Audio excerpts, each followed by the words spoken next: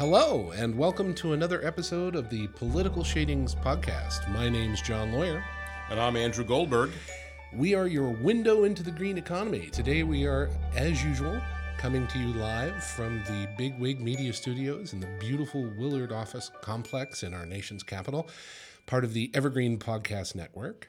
And today we are going to have two highly esteemed guests in studio with us. Mike Evans from K&L Gates law firm and Jerome Garciano from the Polsinelli law firm to talk to us about energy efficiency tax policy, green building tax policy, the Inflation Reduction Act, climate change, the IRS, all of it. But we do want to pause for a moment and thank our esteemed musician, Joshua Espinoza, who you hear his music right before I start yammering away. And we can't thank him enough for his efforts on our behalf. And we'd also like to thank our esteemed corporate sponsors, Somfy Incorporated, and the newest member of our podcast team, Jackie Hankel. Jackie, why don't you tell us what's going on at Somfy? Thanks, John. Want to learn more about Somfy? Visit somfypro.com/Zigbee to learn more about Somfy's newest ecosystem of smart home products. That's somfypro.com/ZIGBEE. Or you can visit us on Instagram at SomfyUS. Back to you, John. Outstanding. Thanks, Jackie. So, here we are again. Here we are. Yet another episode. And yet another episode. They haven't canceled us yet.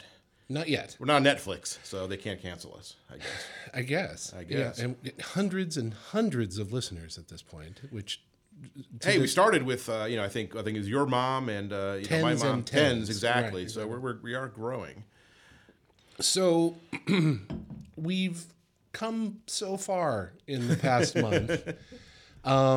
Talk to me about what's going on here in our nation's capital that might affect the folks in our listenership. Well, so it's been kind of an interesting time period here. We are, of course, right about at the verge, the edge of Thanksgiving. Mm-hmm. Congress has left town, and probably none too soon. Oh, God. Why did they leave town? Don't they have work to do? Well, yes, but it's probably a good thing. So I want to give you, John, if I give you a little vignette of life here in our nation's capital. Please. So on last Tuesday, we were about 72 hours away from a government shutdown, major crises in TikTok. Israel, Ukraine, the president about to meet with the leader of China, all these things happening. What's going on the Capitol Hill at that point? Right. Well, on the Senate side, a senator from Oklahoma challenged a union leader to a fist fight in the middle of a congressional hearing, literally stood up, was taking off his wedding band. Like his earrings in a club? Exactly, ready to throw down in the thing.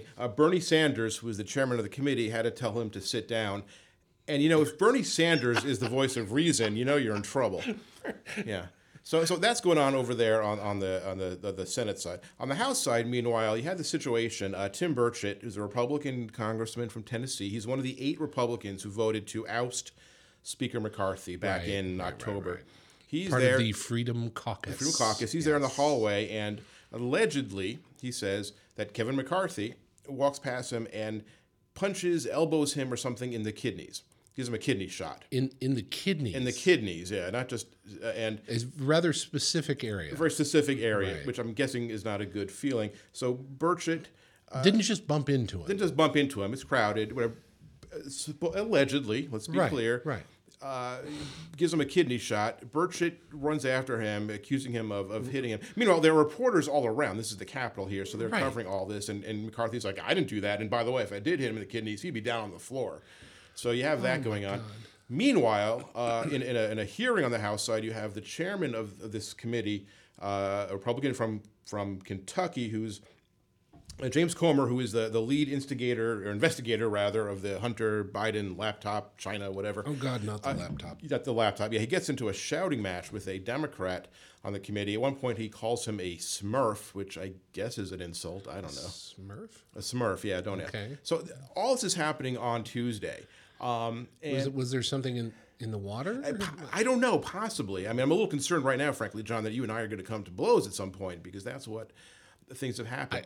If we could do that, we could throw down right here, I guess, and big wig. I don't think they'd like that, but no, but people were saying, well, look, the Congress has been they've been in session for 10 straight weeks. They had the whole speaker fight and near government shutdowns things. Now I don't know about you, but I've worked 10 weeks in a row before, and I haven't tried to beat up one of my colleagues. Wow, you worked 10 whole weeks in a row. Yeah, 10 weeks in a row. And so they're saying, but the thing is that there is just a lot of residual anger over the speaker controversy and the ouster of the speaker. But it sounds like they're angry at each other. Well, there is. I mean, a lot of this is sort of intra-party Republicans fighting each other.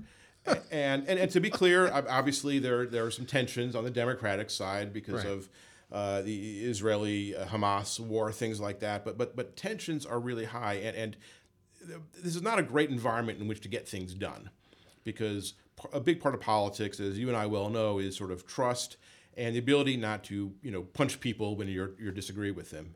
And so it's created a bit of a challenge. Now the good news is. The good news, as it was, Congress did manage to avoid a shutdown.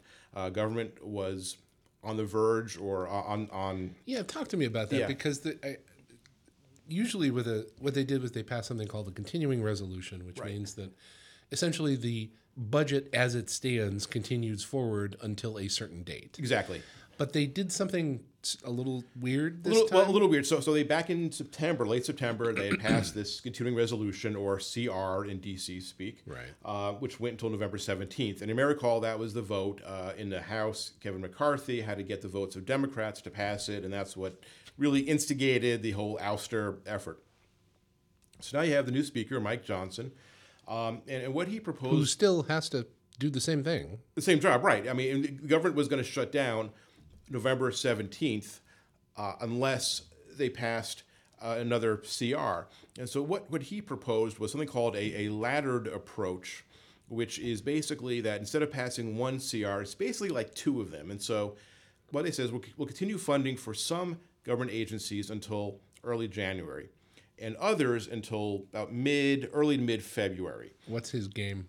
Well, part of his game is to survive as speaker, I guess, to have a little more length of time there. Although at this point, right, it's hard to say. But I mean, part of it was to, and this was an idea that came from the Freedom Caucus, and I mean, part of the idea was to give Congress more time to get past these full-year appropriations bills. Remember, there are big disagreements between the House on one side, the Senate, and the White House on the other on the overall spending amount. So he brought up this bill that would create this sort of two-tiered continuing resolution process that is a little bit confusing. It became pretty clear that Republicans were not going to vote for this, or at least not all Republicans were going to vote for it. Right. So he had to use the special process they use in the House, where you can bring up a bill kind of in a fast-track procedure, get it to the floor. It needs 2/3 of the House to support it. This is without committee and all of without the floor amendments rules, and all that stuff, right? It's really for non-controversial things. If you're going to name a post office, this is what he used it for. But he used this to keep the government open, and the bill passed with a large amount of Democratic support. Then it went to the Senate. Senate passed it. President signed it. Right. So the government won't shut down. But what's notable is that this was basically the same thing that happened 2 months earlier when Kevin McCarthy brought up a continuing resolution and needed a lot of support from Democrats. That, of course, led to his ouster. 8 Republicans voted with Democrats to kick him out, and eventually we got to Mike Johnson. This time, we're not hearing Republicans say we're going to kick him out, partially because I think a lot of people realize that whole 22-day saga of trying to find a speaker was not something they want to go through again. Also, I think Mike Johnson, because he is a very conservative member, there's a little more trust there. But the problem is this. What they've essentially done is kicked the can down the road. Eventually, Congress is going to have to pass these for full-year appropriations bills. Now, that could be a year-long CR. No, it could be, right. But here's the thing. So going back, Congress and the White House, they agreed back in the spring that we're going to cut the overall spending of agencies a little bit. Then House Republicans, the Freedom Caucus, said, well, no, we want a bigger, deeper cut. If they pass a full-year CR, basically that keeps funding levels at the way they were last year, which is higher than really what anybody wants. So that's not ideal. Right. So either they do that, or they have to come to agreement on funding bills. Now, that Freedom Caucus in the House, these very kind of far-right Republicans, they still want big, deep budget cuts. Or a shutdown. Well, or a shutdown, right. They're willing to shut the government down.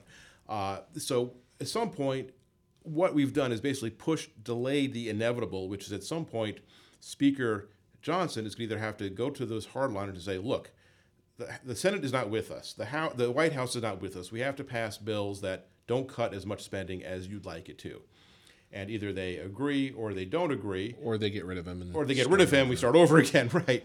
Or the government shuts down at some point. And so the fundamental challenge is that the Republican Party, and this is where a lot of this tension has come in the last week, and the fighting and the kidney punching, the removal of the earrings, and the octagon kind of thing, is because there is no way out of this reality, which is either A, they have to pass a budget with Democratic support, or they pass budget bills with only Republican support that will die in the Senate and the White House. Now, meanwhile, of course, while all this is happening, there's the other matter, which is funding for Israel and Ukraine, which is something that the White House... Foreign policy. The White House supports that. Senate Democrats and most Senate Republicans support... Right. Mitch McConnell has come out very publicly and said... Exactly, for both of those. And the House, there's support for funding for Israel, not for Ukraine. And so even as we figure out whether or not we can keep our government open, there's this bigger looming... Can we keep their governments open? Exactly, right. And so it has an impact on foreign policy as well. And so that's really kind of... So we're going home for Thanksgiving now. That's great. We'll all have our turkey and watch our football and everything. Who doesn't love that? Who doesn't love a good turkey? But after that, coming back into December... we're going to be back where we started in some respects, that we have to then figure out a way forward without having Republicans get rid of their speaker. Wouldn't it have been easier to maybe not go on break so early and solve some of these problems? I'm sorry, never mind. Yeah. I mean, look, I think there's also the point of diminishing returns, and certainly when members are... More earrings removed. More earrings, right? More crankiness, more everything threatening else. Kidney Right. damage. Exactly. As a side note, I do know Sean O'Brien, the head of the Teamsters Union, who was on the other side of the dais in that Senate hearing that day. And this is a man who has fought strike wars with baseball bats. Yeah. So you can take off all the earrings you want. That man would have cleaned that dude's clock. Well, to be fair, Mark Wayne Mullen, who was the senator from Oklahoma, who, by the way, stands on apple boxes for press conferences. He does, yeah. That's part of the reason they had this fight, because of that. He is, I guess, a mixed martial arts competitor. I don't know how good or not. Right. I can't say that. I honestly, I think this will end up with, there'll be some kind of pay-per-view type. Exactly. I'm sure Dana White will step in at some point and try to monetize this. I mean, I will say also, it's interesting. Watch your congressman take on other congressmen. Exactly. Now, I will note, interestingly, the next day, Dwayne "The Rock" Johnson happened to be on Capitol Hill for some other reason, but having to do with military recruitment or something like that, something all right positive. But right. It seems to me, if I think the opportunity here to have kind of put an octagon in the middle of the rotunda, I just think there's something here there's money to be made. There's money to be made by somebody or something. Fix the deficit problems. Well, really, and this is one of the things I want to focus on in the interview here in a couple of minutes with our esteemed guests. But this nonsense and this lack of foresight, this lack of ability to get things done, affects the continuity of business. Exactly. Full Absolutely. Stop. And that's what I think a lot of people and a lot of even consumers, let alone businesses and business people, are feeling is the inability to understand what is happening, the inability to be able to react to it in a timely and meaningful fashion, and to be able to exact a positive change that benefits your bottom line. That could be your checking account, that could be your business account, that could be your profitability, your IRA, your 401k, yeah. And so that's the faux frustration aside of some of our colleagues on Capitol Hill because they worked a couple weeks in a row. I think at the end of the day, that's really the net effect of this, is that it's affecting the continuity of the ability of the business community to grow. Right, and to plan and to have some future. And I'd go even beyond that. I mean, there are folks who argue, I mentioned President Biden met this week out in California at a summit with President Xi of China. Which apparently went very well. Went very well. We're getting the pandas back, apparently. We're getting our pandas back. So, I mean, who doesn't love the pandas? Who doesn't love the pandas? But there is this sort of a debate kind of in the world. You have folks like, Xi, and you have Vladimir Putin, who are authoritarian rulers who are trying to make the case that democracy doesn't work, and that the only way to have a successful country and a safe country is through the sort of authoritarianism, censorship, call it whatever you want. It doesn't really help those of us who like democracy when you have the world's sort of premier democracy having these kinds of food fights in Congress. And I'm not suggesting that because Mark Wayne Mullen challenged Sean O'Brien to a fight that Russia is going to take over the world. I mean, it's not quite like that, but it certainly doesn't really help as we deal with a lot of these foreign international challenges when you see kind of this infighting and this near government shutdowns and everything else happening. It doesn't really, it's not the best look for us. It is not. It is not. And so to that end, I think we're going to go to a break and bring in our guests to discuss, again, the intersection of the green economy and business and talk about how, for instance, our corporate sponsor, Somfy, we're in the process of working with our own trade association, the Attachment Energy Ratings Council, on working with the Internal Revenue Service to get the automated shading industry qualified for things like the energy efficiency tax credit, or even something as simple as, a battery-operated shading motor that's powered from a solar cell to qualified for the solar tax credit for commercial buildings. So we're going to bring in our guests, Mike Evans from K&L Gates and Jerome Garciano from Polsinelli Law Firm, and sort of get their expert advice and opinion on what's going on and how we might be able to continue and sort of guarantee that continuity and bring a sense of calm to the process. So after the break, we'll get right into it.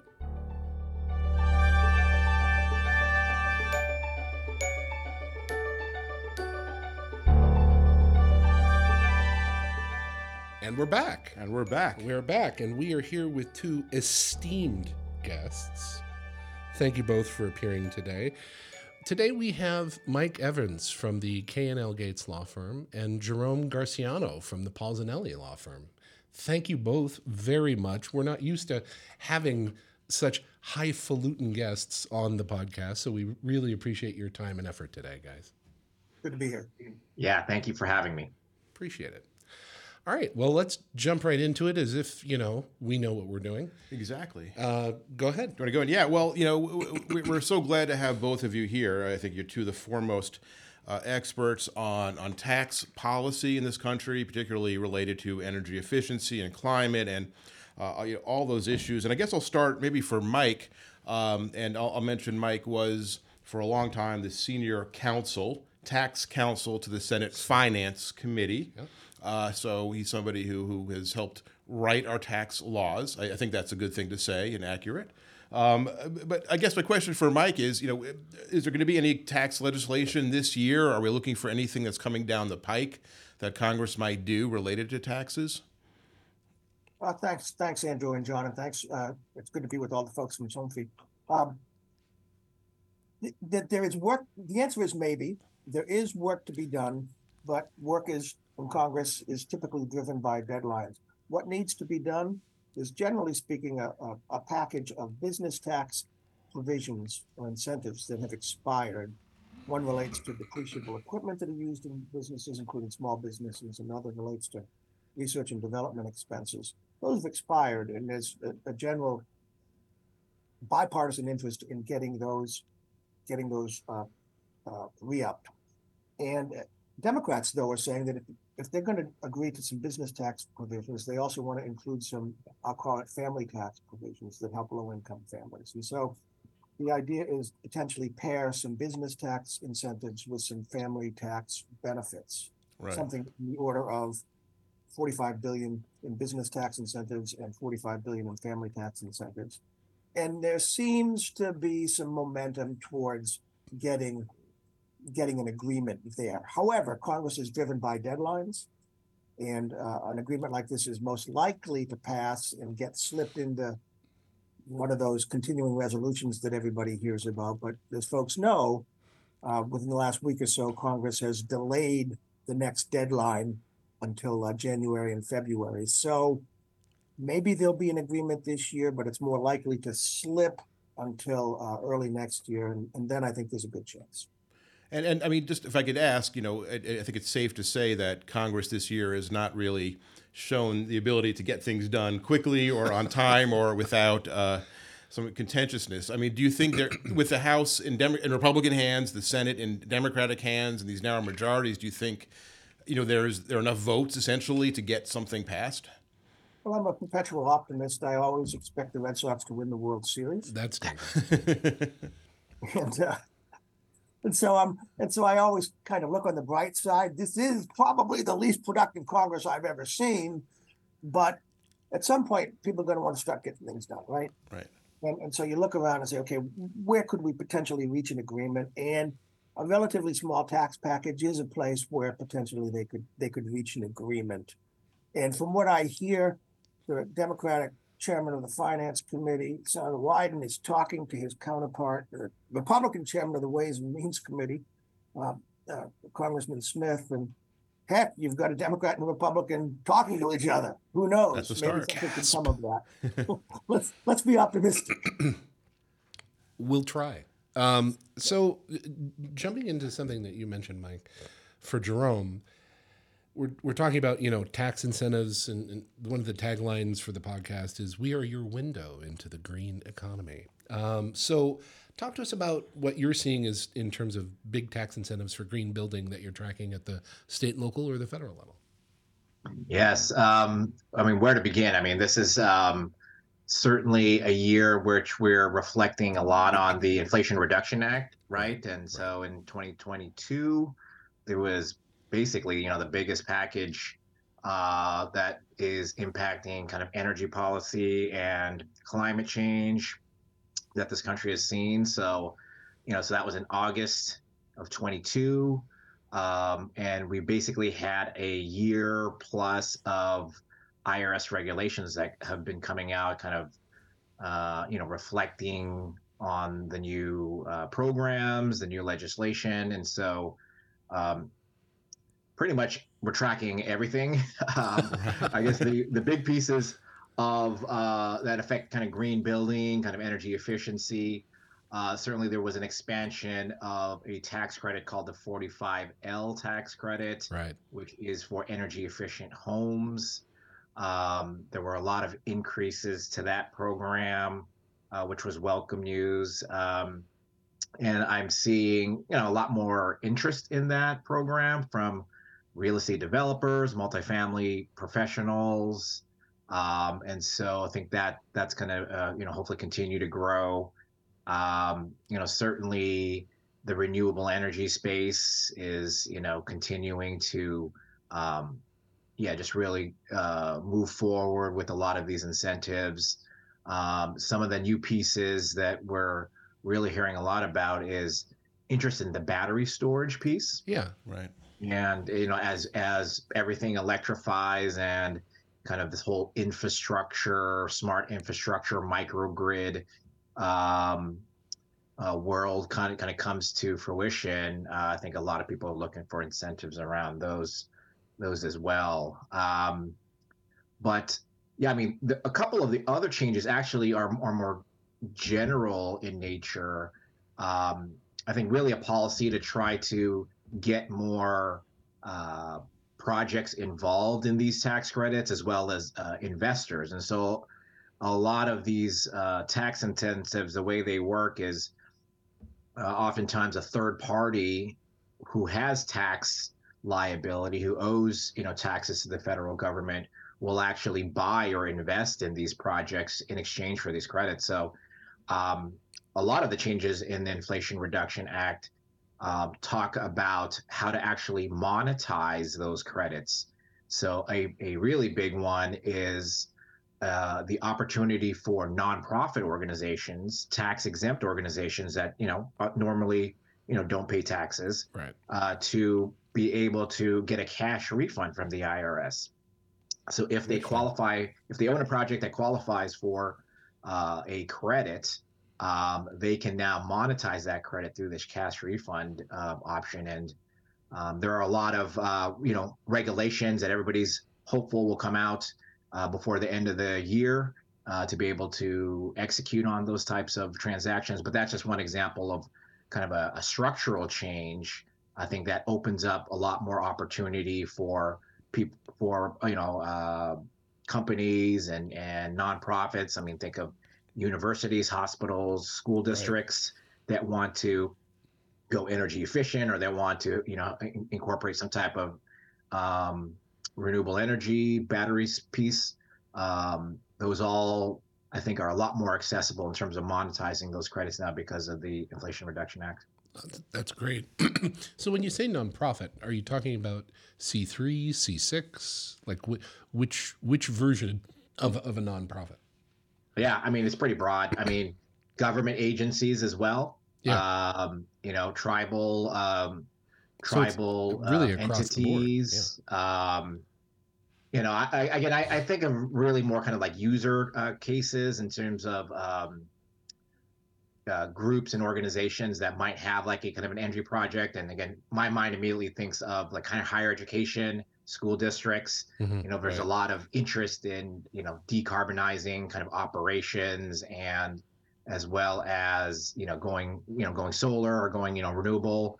And again, this option of having a 501c3 get a cash refund now just makes things a lot simpler. Where in the past, the project would have had to been large enough, pre-Inflation Reduction Act, it would have had to incorporate some type of complex tax partnership structure to partner with an investor that had tax liability. So so those types of uses, I think, really are going to grow over the next few years, especially once these regulations come out.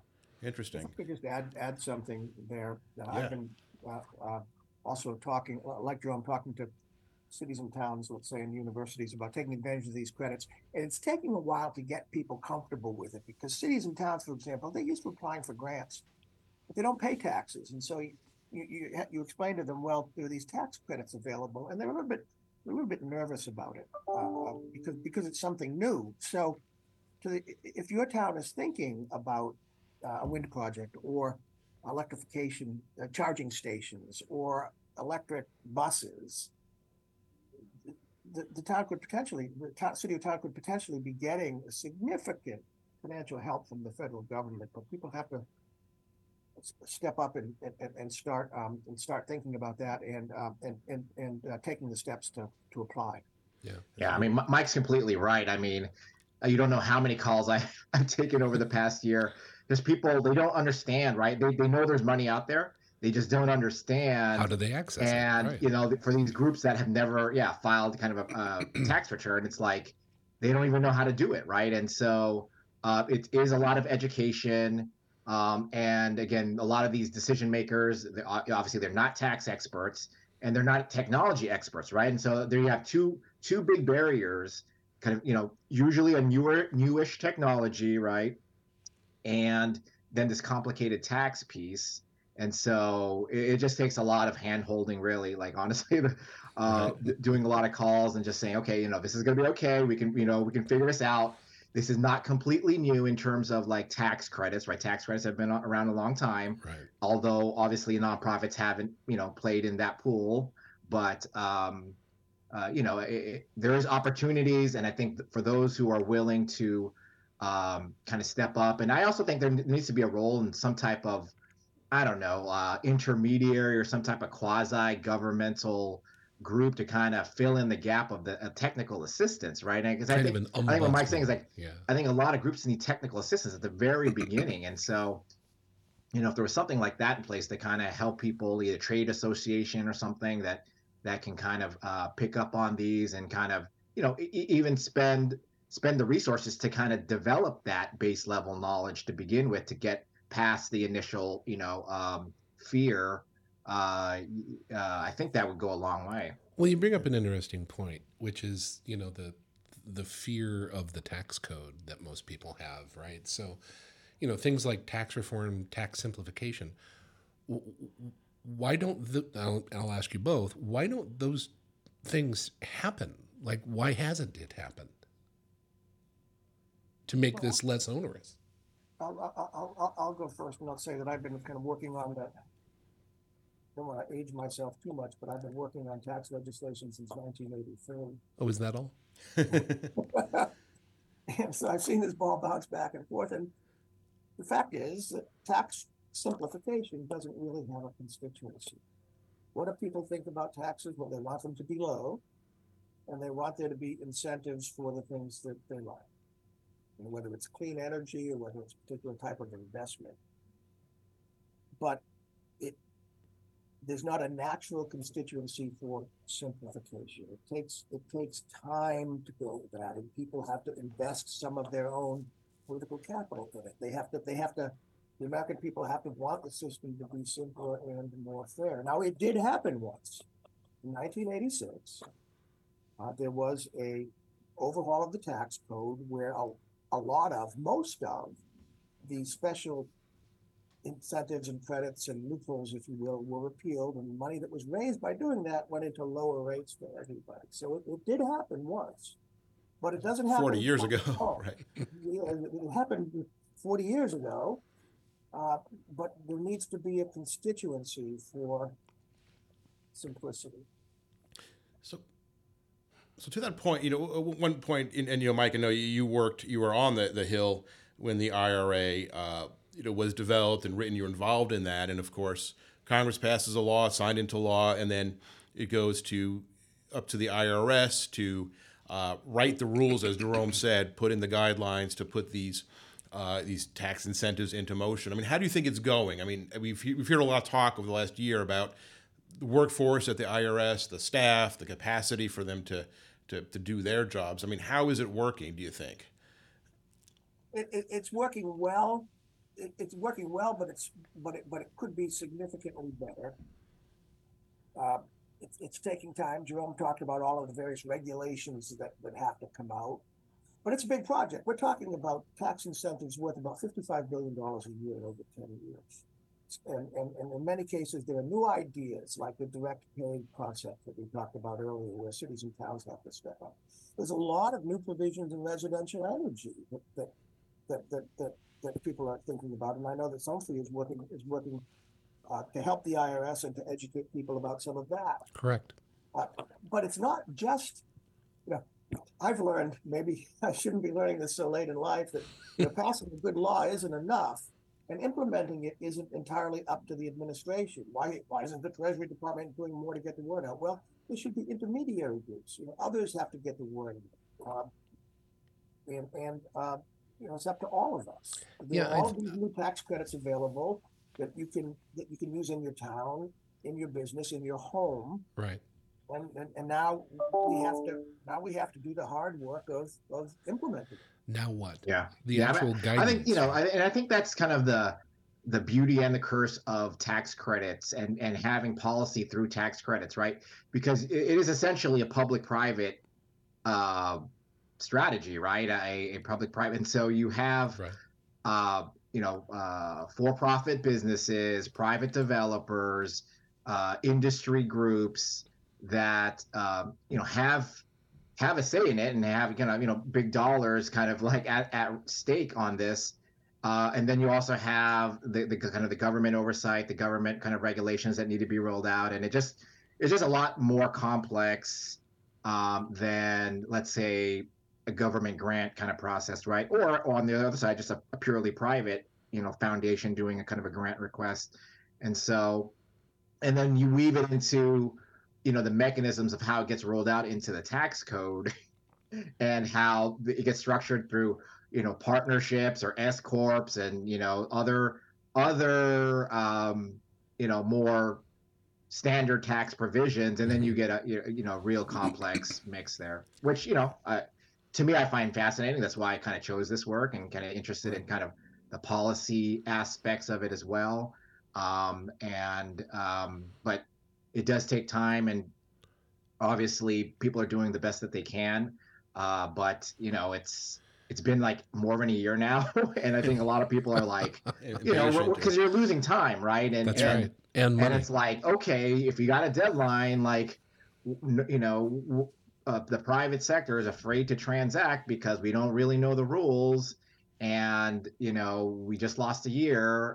It could be one opinion, right? So, for me, if there was a better way to do it, I kind of would think that you pass the law, right, and then maybe there's like a transitional period where like the timeline doesn't really kind of start ticking, and maybe there is some elements of that built in here or there, but there is this transition time, and that's kind of what we have been in this past year, kind of drips and drabs of regulations coming out, and then comments. The private groups, private sector need to comment on those, and kind of back and forth. Um, but all the while, it's like, okay, if these incentives are only out there for a certain time period, a certain number of years, I think it just behooves everybody to just really focus and kind of get these things out so that the markets can change, right? And people can do transactions, and people can deploy these technologies that we want to do. I mean, it raises a kind of an interesting point, which is the federal government has a Department of Energy, right, that has a lot of experts on energy efficiency and renewable energy and all sorts of things. It has the EPA that does a lot of work on the environment. And yet, these tax provisions, of course, have to be developed, and the rules developed by Department of Treasury. And there are many great people working in the Department of Treasury, but they're not necessarily experts on energy and energy efficiency and technologies. I mean, I'm asking a question I know the answer to already, but I'll ask it. Wouldn't it be so much easier if Congress wanted to spend $50 billion or so to make buildings and cars and factories more energy efficient? Wouldn't it be better to give the money to DOE and put that money out there? I mean, is the tax code the best way to be actually trying to advance climate goals? Well, there's a sad answer, which is that it was the best tool available to someone that was working on the Hill at the time. Given the filibuster, and given the complete paralysis between Republicans and Democrats, the only way that I don't mean to be too partisan here, but the only way that Democrats could pass a bill in the Senate was to use something called the reconciliation process, which allows you to overcome a filibuster. And it's a fancy procedural word, but it means that everything in the bill has to be related to the budget, and basically that everything in the bill has to, in this case, be related to the tax system. So right. The only way to pass most of this was to use a tax tool, even if it wasn't the first or second best way to get at it. So tax incentives were what was available, and that's what passed. I think that in an ideal world, you'd have a bipartisan consensus to do it in other ways. Yeah, and the Inflation Reduction Act did have a whole section that was the non-tax piece, right? So there are billions of dollars actually in play on the there was some on the grant side for sure. And the Department of Energy and the EPA are, to me it seems like there is a tag team between kind of IRS, Treasury, and the energy agencies actually on this one that I've never seen before. And so I think that's encouraging, and I actually think it is going well, although, again, each group has their own specialty and kind of ways of doing things, and it seems like they're trying to do their best in terms of kind of blending this, and and maybe it's not as smooth in that if like one agency actually was just kind of like doing it by themselves, but yeah, again, it's a complex legislation that we're trying to roll out, and there are a lot of groups involved. Right. I'd like to switch gears a little bit and get both of your opinions on something that's a little controversial. So, there's some funding for the Internal Revenue Service in the Inflation Reduction Act to hire tens of thousands of IRS agents to ostensibly facilitate further the tax collection, the tax audit, the tax, et cetera, process.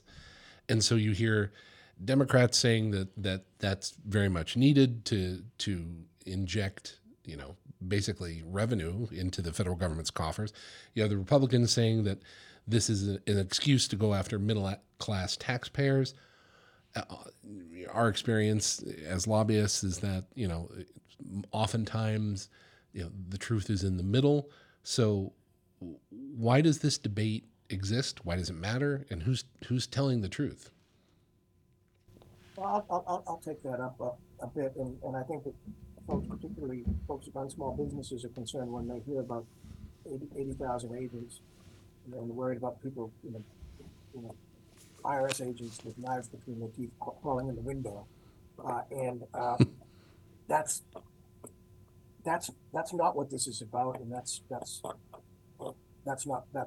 what's going to happen here. The IRS for a long time has been underfunded, and in order to and what the IRA did was it provided an appropriation of $80 billion over 10 years, and it's to improve revenue collection. And just like with the business, if you reduce the amount that you're spending on accounts receivable and collections, your bottom line might turn out worse rather than better. And that's what happened when we reduced funding for the IRS. We're bringing in less than we could. Right. Yeah. Not a better system. And the idea is that the funding will be used not mostly for agents. It's not 80,000 agents. It's 80,000 employees, and most of those aren't agents. Think about people answering phones, people improving computers and things like that.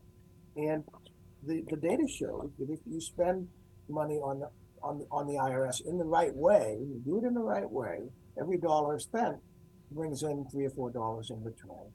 Yeah. And that comes in large part because of increased voluntary compliance. After all, most people want to pay their taxes, but they may be confused about what the right answer is in a particular case. But right now, or at least in the last couple of years, if you call the IRS, nobody answers the phone. And if they answer the phone, they don't necessarily give you the right answer. So if you improve taxpayer service at the IRS, you're actually going to get a significant payoff in increased voluntary compliance. It's going to raise money, it's going to raise revenue rather than cost revenue, and the budget experts will tell you that. And also, there's going to be part of the money is going to be devoted to, if you will, increased audits of the big guys who can hire the lawyers that they need to face off against the IRS, and the IRS doesn't really have a particularly good chance in litigation. So the idea is to give the IRS the resources it needs for the big audits. And here I'm talking about people with scores and hundreds of millions of dollars. There was a very, very clear signal sent to the IRS as part of this debate that they should not be increasing audits on people earning under $400,000 a year, but instead they should be using it for improving taxpayer service, get the darn computers up to shape, they're 30 years out of date, and increase audits on upper income people. So hopefully there could be a consensus to preserve at least some of that funding. And I expect there'll be some cuts. That is, that the $80 billion that was appropriated at the outset won't all be protected. That there'll be some cutbacks. But that's the idea: improve an outdated system and increase voluntary compliance. So what you're saying is that if you're the typical taxpayer or small business, you don't have to worry that the IRS agents will be coming through your window or parachuting down like, black ops or something like that, special ops or anything like that. Can you imagine? Yes. It's the money is, the focus is to be on taxpayer service and audits on the upper end. Right. So, one thing I wanted to ask, especially for Jerome, but really both of you, is, we've talked a lot. You've talked about, it takes time for the rules and the regulations, the guidance to come into place. We've talked about the fact that tax policy in Congress takes time and is very deadline driven, and some of the challenges that the IRS has had. I mean, from the standpoint of like businesses, especially those that come to you, is there a challenge for businesses with sort of continuity and planning? I mean, if you don't quite know exactly what the tax rules are going to be going into, say, the next year, or if you're not sure, I mean, does that really present a challenge for the business community or the nonprofit community also, like we talked about, as they're trying to plan long term?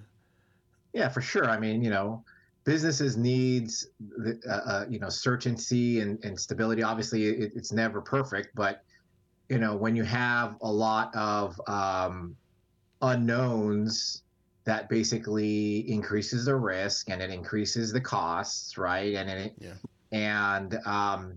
if the overall goal is to have adoption of certain technologies, move the needle on climate or building a better grid that serves everybody, it's just you need kind of that stability and certainty. And again, with tax policy, it touches upon such a broad range of life, really, and so it's I understand why there's difficulty, but again, if you're trying to move the needle on some of these big policies, big challenges of the country is facing, we need to have more of the certainty. And I mentioned about the the regulations and trying to make sure we have enough information to kind of do transactions and to make investments. That's just kind of one part of it, but it's also certainty if like programs are even going to be around, because it takes a lot of effort for industries and private parties to get ramped up and get their infrastructure in their businesses or their investment houses to address some of these new programs. And I know I hear sometimes whether this is right or not, some people are saying, well, no, next year is going to be an election year, or this year is election year, like who knows if this program is going to be around. And just the fact that the way that these things come about can ping pong back and forth, I think even gives a certain sense of uncertainty, right? And so so ideally something that's decided is in place and that the country is supportive of, generally should be around for a long time, right? And then you have those incentives to actually build up your infrastructure and take the time to invest in these things. But it's just not the way that things happen now, and so I think that's another challenge. Well said. Well, guys, we can't thank you enough for taking the time today, and this has really been educational. We wanted to sort of offer a smattering, a bird's eye view into the world of how tax policy and legislation and the business community sort of come together. And you've helped us further our understanding, so I hope the audience feels the same way. You guys have a great Thanksgiving holiday, and we appreciate you. And in several months hence, we'd like to have you back and talk about, sort of a follow-up to this in terms of what we discussed, what has happened, and how it has improved or hasn't. Thanks very much, both of you and all of the listeners. Appreciate it. Thanks again for having me, and have great holidays. Thanks, guys. Thanks so much. All right. Well, as riveting as a discussion on tax policy might be to our listenership, I feel like that those two guys really know what they're talking about, and they brought up some great points. Yeah, they did. And look, I mean, we were joking beforehand, taxes might not be the most scintillating topic, but, we're talking about federal taxes. They impact so many aspects of our lives, including whether we like it or not. Including climate, because there are so many we call green tax incentives that impact it. And there are a lot of good folks who are really working hard in a very sincere way to try to help use the tax code to try to improve our energy efficiency, address the climate crisis, and other steps. And these two guys are both kind of really on the front lines in the sense of working on that. So it's great to have them. Really great. And so we come to the end of another episode of Political Shadings, and so, what have we learned? What have we learned? Where are we? And I would like to say that I think we've learned that government regulation and legislation needs guidance and time in the chair in order for the business community to absorb what the potential changes that are made by the legislation or regulation mean to those particular business areas. Yeah. And so if we have any advice, for anyone on Capitol Hill, it would be to provide as much guidance and clarification as possible in either the language in the bill or in the subsequent guidance from the agencies that are affected by that, in order to allow the business community to affect that level of continuity that we were discussing. I think that's one thing that really came across in the interview. Yeah, I mean, it really is a public-private effort because we shouldn't expect the folks who deal with taxes at the Department of Treasury to be experts on green technology, right? That's fine, but that's where bringing in experts from the outside, people in the business community and the scientific community, to help say how can we make these policies work as well as they can is really important. At this point, I want to take a step back and tease our next episode. If I can. So the month of December, we will be recording our Political Shadings holiday extravaganza. Our holiday, Christmas, Hanukkah, everything. Christmas, Kwanzaa, Hanukkah. Yeah. Right. It will be everything you've ever wanted from a holiday extravaganza. It'll be the Star Wars holiday special, like times 10. Yes, we are bringing in a famous comedian who has condescended somehow to be on the podcast with us. Does he know what he's getting into, or who we are?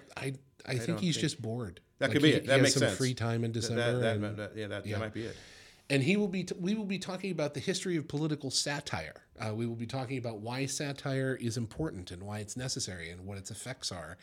And he may throw in some satire of his own. He's actually quite famous with hundreds of thousands of YouTube followers for impersonations of famous political Donald Trump, Mitch McConnell, et cetera, et cetera. Yeah. So J.L. Coven, we will be absolutely thrilled and excited to have him, and hopefully you will too.